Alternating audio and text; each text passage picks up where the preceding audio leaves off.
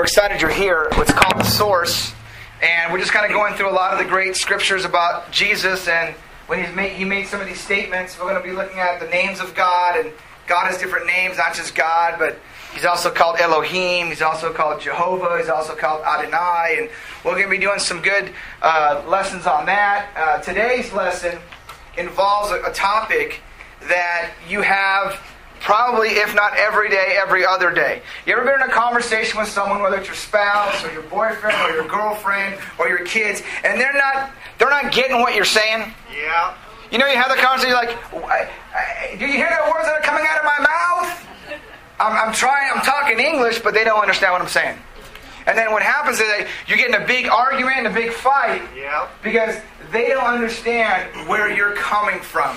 They weren't with you for the last hour or 2 hours of your life. You're coming in and you're having this conversation and they're totally taken back and are perplexed, don't understand. They get angry. They get frustrated. You get angry. You get frustrated. Why don't they understand what I'm talking about? We call that a fight, right? Then you stop texting for half an hour or 2 hours with them. Then you leave the house, maybe upset, and come back hours later. These are some of the interactions that Jesus had with the people who were supposed to be waiting for Him to come, and they weren't understanding Him when He was telling them. Look in your Bibles in John chapter 8. We're going to look at one of the I am statements of Jesus this morning. And hopefully, if you're visiting with us, you'll get a lot out of this and relate a lot to. Sometimes we can misunderstand what church is all about, what God is about. And a lot of our perception of churches is that what we grew up in church. And my perception of church growing up was you never clapped your hands. You never spoke to your neighbor until it was appropriately told you from the altar to say that. And so I grew up with a very different view of God and church and people. And so you may be coming to church for the first time and you're going, I can, but I'm reluctant to understand or get involved because how I grew up. So hopefully looking at Jesus and His words, you can relate to some of the people He's interacting with. Okay? So in verse 12 of chapter 8, He says, when Jesus spoke again to the people, He said, I am the light of the world. Whoever follows me will never walk in darkness, but have the light of life. When I read that scripture, that's crazy talk, right? The people that are around Jesus do not and cannot comprehend what He just said. There are some things in the Bible you're going like, what do you mean, Jesus? Yeah. Well, if we take a little step back of this book of John, this letter that John is writing, a gospel he's writing to many years back. He's an older man now. He's writing to people like you and me. What do you need to know about Jesus? What do you need to know that's important? He walked with Him. He was a personal friend of Jesus. He spent time. He was very close to Jesus. He said, what do you need to know about the Messiah? About God come down from heaven? And one of the things he wants you to know is that Jesus is God. He claims to be God in His gospel many times. They actually tried to pick up stones to kill Jesus, and the only time a Pharisee would do that is if you equated yourself with God. They would try to kill you. And twice in the Gospel of John, they try to kill Jesus by picking up stones, because He's claiming to be God, but in human form. That's why they're like, what are you saying? So, but the Jewish people were waiting for a Messiah. But they had some preconceived notions. You ever go into a situation, like you go into a movie and I know what this movie's about. And then your girlfriend, your boyfriend drag you to the theater and you're like, I know what's going about. It's not going to be a good movie. And then you're crying at the end of the movie. It was so good. I don't know what happened, right? We've all had some kind of experience with preconceived notions. We've already decided what we're going to feel about someone or something before it even happens. And so their preconceived notion was that the Messiah that's going to come from God, he's going to take care of the Roman Empire. He's going to, in fact, throw them down militarily, and we're going to reign again as a monarchy, and we're going to be the kingdom of God on earth again once more. And this Messiah is going to do that. These were good people. These are people that that wanted to follow the Word of God. They wanted to study the Scriptures. And John explains to us that a lot of times our preconceived notion about God or church or Jesus, it blocks us from seeing who He really is. Who He really is. As Peter said, He was brave. He was courageous. He wasn't just always carrying a lamb on his shoulder going, hey, what's up, lamb? How you doing? I love you. He was brave. He was an awesome man. And so the church that John is, that's filled with both Jews and Gentiles now, John is writing to them. And you don't have to turn there, but he gives you the reason why he writes this gospel. And the reason he gives is that so you would believe that Jesus is God, and He's the Messiah, and He came. And that's good news and big news for everyone like us. And in this Gospel of John, there's seven things that are prevalent. One, there's 7 miracles in the Gospel of John. There's 7 I ams. He says, I am the light of the world. I am the gate. I am the good shepherd. I am. Before Abraham was, I am. And there's also 7 statements that Jesus is greater than angels, Abraham, Jacob, Moses, the law, the Sabbath, and the temple. That's to be above those things puts you in a place where you are a deity. You are the living God. And that's the language Jesus is trying to tell His kinship, his people. These are the Jewish people He's trying to reach. And they think He's talking crazy. So let's pick up the story, or the account. He says, I am the light of the world. Whoever follows me will never walk in darkness, but have the light of day. You know, we walk in darkness all the time. You ever go to somewhere you've never been before? You are basically walking in darkness if it wasn't for your GPS on your phone, right? You're going to a new place, you are walking in darkness because you don't know where your destination is exactly. You're fishing, and hopefully you find it. And in verse 13, the Pharisees challenge Jesus. Here you are, appearing as your own witness. Your testimony, it's not valid. Jesus answered, even if I testify on my own behalf, my testimony is valid. For I know where I come from and where I'm going. But you have no idea where I come from or where I am going. You judge by human standards. I pass on no one. I pass judgment on no one. You see, the people of this time, they knew the law, and the law said, if you're going to say something like that, you better have some witnesses. Right? I mean, that makes you kind of credible. You better have a witness or two that's going to really corroborate what you're saying. And what they failed to realize, and what Jesus was telling them, this even before this interaction, that He is from heaven. He is the manna from heaven. He is God. And they're not vibing that. They think that's crazy. And they're trying to humanize Him, going, no, you're a human, and you need 2 witnesses. And so they miss what He's teaching. You know, when you come to church, you think church is just about coming to church. It's actually more than that. It's living a life that transcends and transforms your character. It changes you completely. Many of you in this room have been transformed radically by the teachings of Jesus. I mean, your life before, on that trajectory, you'd be in prison by now. But today, you're a father, you're a mother, you're a friend. You know how to follow Jesus. And they could not see the divine relationship that God the Father and Jesus the Son had together. They were in the dark because they wouldn't take Jesus at His words. Let me ask you a question this morning. Are you willing to take the Bible at its word?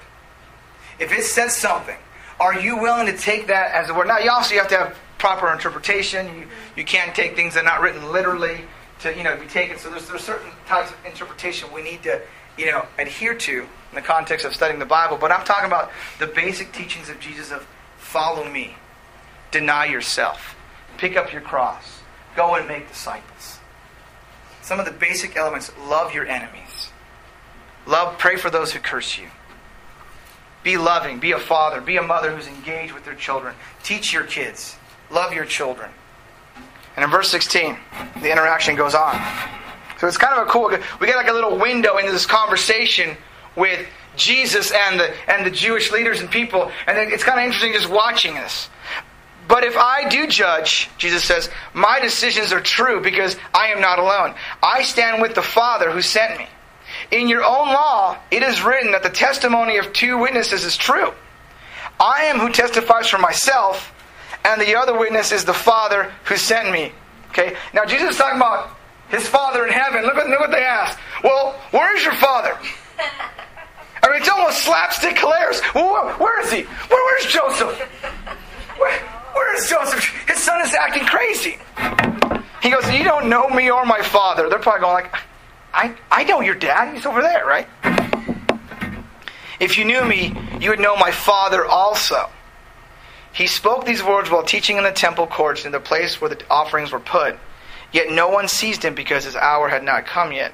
I mean, this is hilarious. They're misunderstanding that Jesus had an earthly father.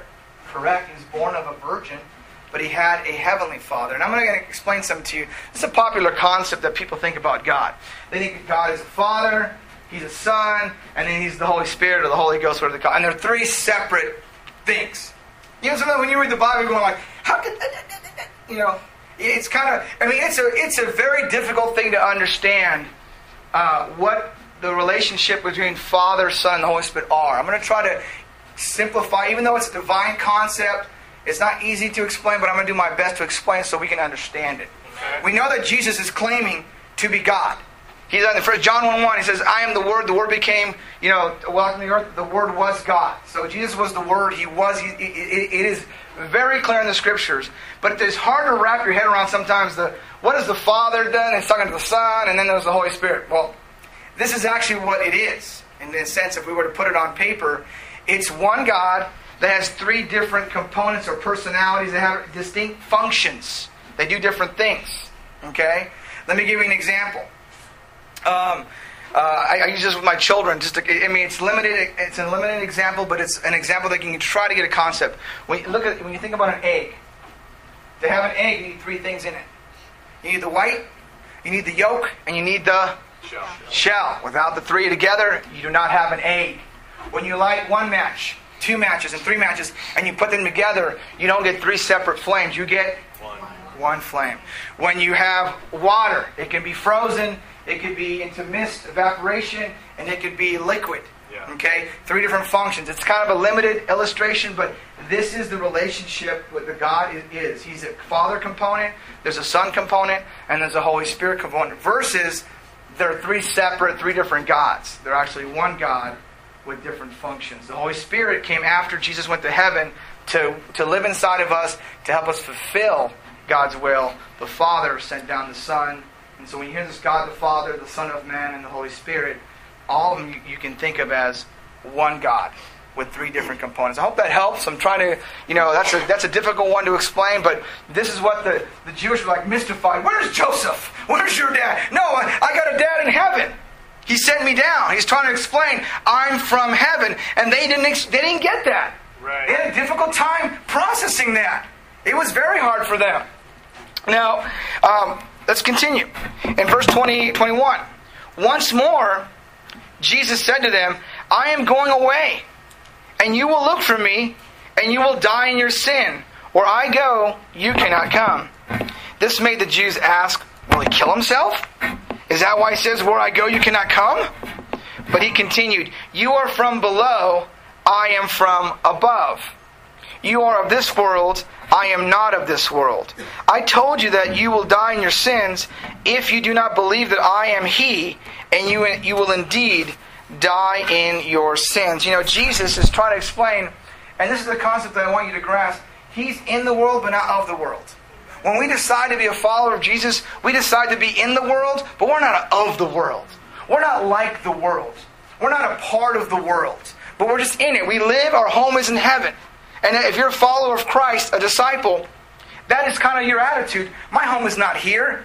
I don't want to invest in the things that will pass away. My home is in heaven. Amen. I'm in another world. And that's what Jesus says. Hey, I've come down, but I'm not from here. I'm from heaven. I'm from above. And they're like, what? That's crazy. To them, this was like a concept they just could not get their minds and hearts around. And for us, in the 21st century, we're like, that's a no-brainer. Come on, duh. But yeah, we have the whole Bible now. It's all complete. We live in the future of their present. But at the present time, it was difficult for them. It was hard for them. It was not easy to put your faith in the Messiah. So it was a big leap of faith.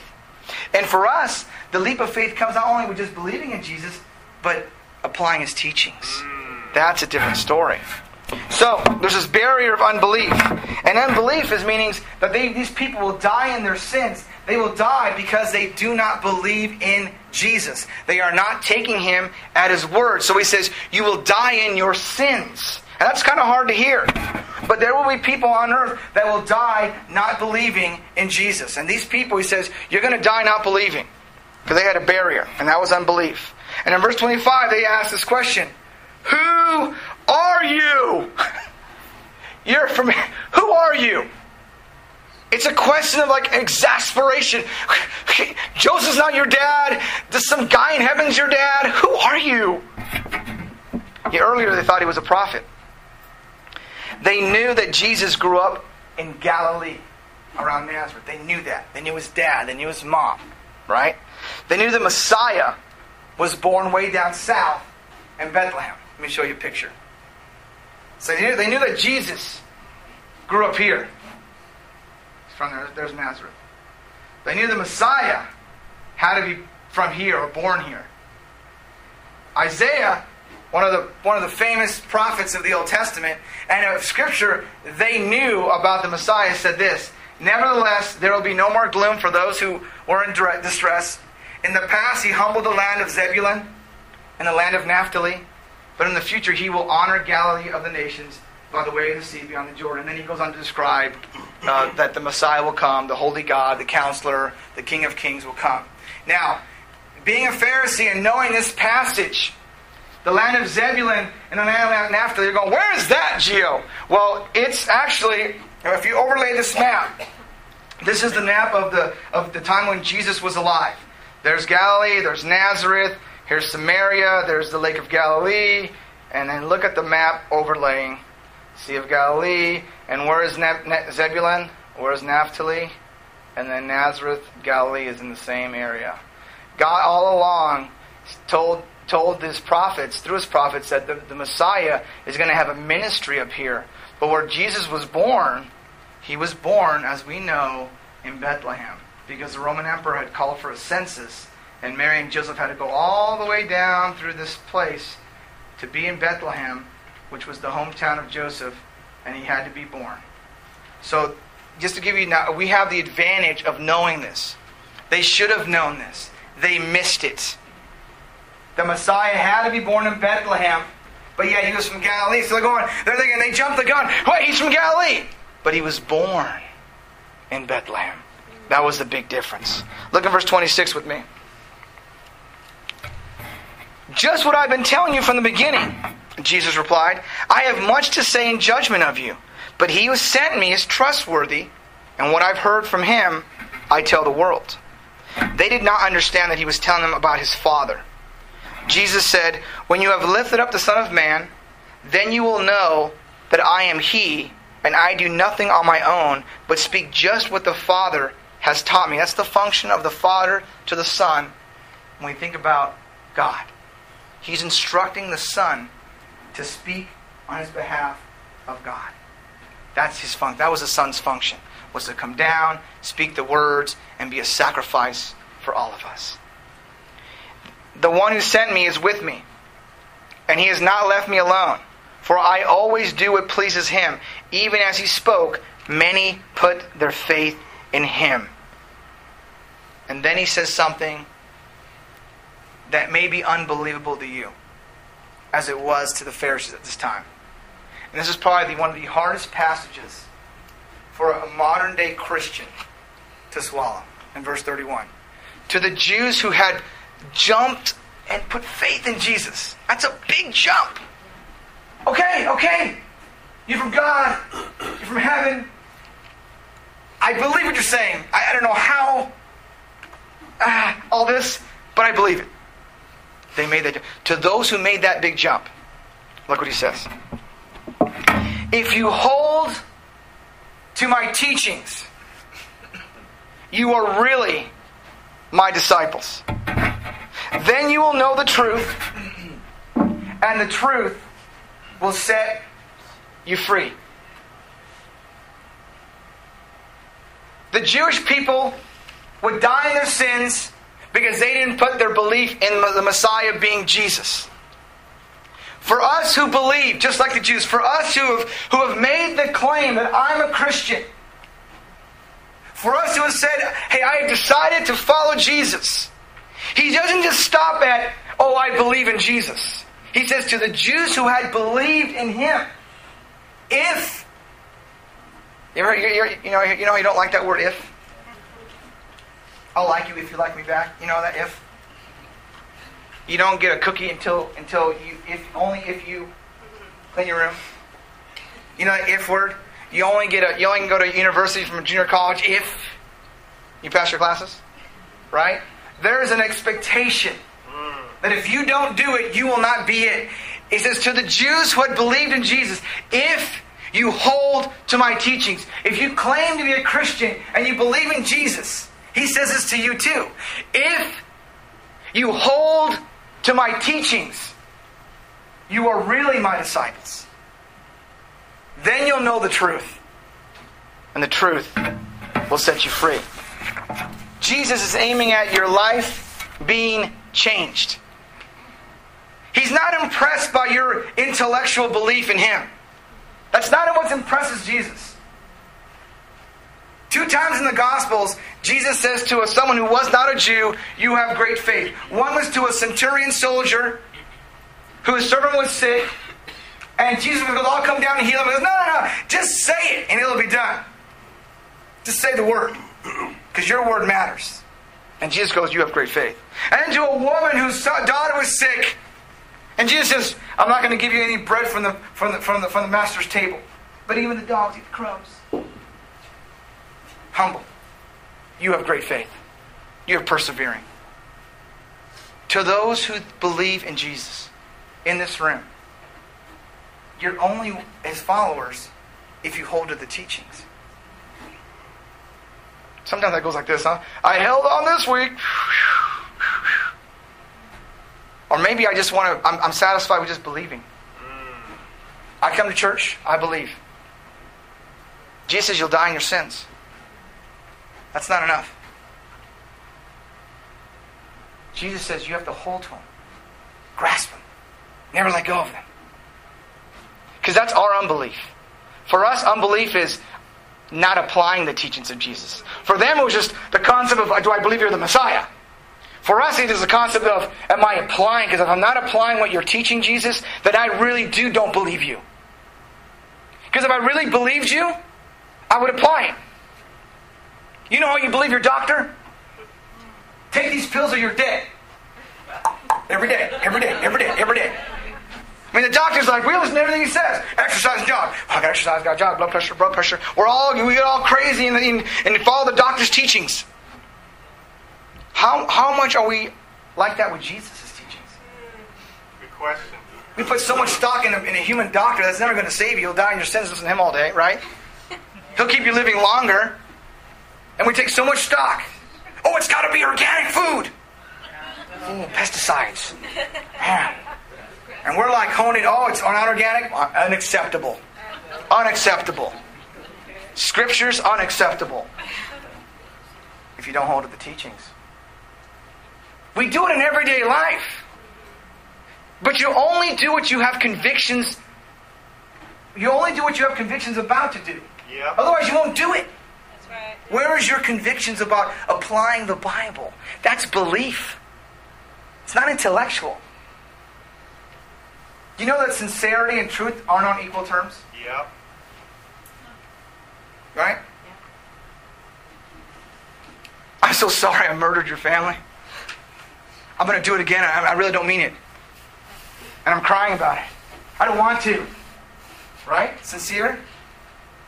But put that dude in jail, right? Yep. Just because I'm sincere doesn't mean it's truthful. I love Jesus and I'm crying and I'm raising my hands up with the music. And I'm going to church. But I live by my own terms. It's sincere but not truthful. We do it all the time. And the scripture says something about sincerity and truth aren't on equal footing. Sometimes the truth is actually hard. And sincerity is kind of easy. So when he says to this, and he says to us, I am the light of the world. Whoever follows me will never walk in darkness again. You'll never have to doubt. You never have to worry about where you're going. Before I came to church, I would constantly worry about, man, if I got in a car crash, would I make it? And I would just judge it on the last 6 days. I'm like, I'm good, man, I'm good. And there are some days where I'm like, am I going to heaven today? I'm going like, oh, dude, I hope it doesn't happen today because I will not make it. And that was kind of my spiritual life. Was like I was wondering, depending on how my week was, whether I'd be in heaven or not. And Jesus says, you don't have to walk in darkness like that anymore. I'm the light of the world. Put your faith and trust in me. So this summer, we have a chance to share the good news. Amen. To really believe His words. To put them into practice. If you hold to my teachings, then you're really my disciples. Well, why? Because He's the light of the world. Whoever follows Him will never walk in darkness, but will have the light of life. Have a great afternoon. Thank you.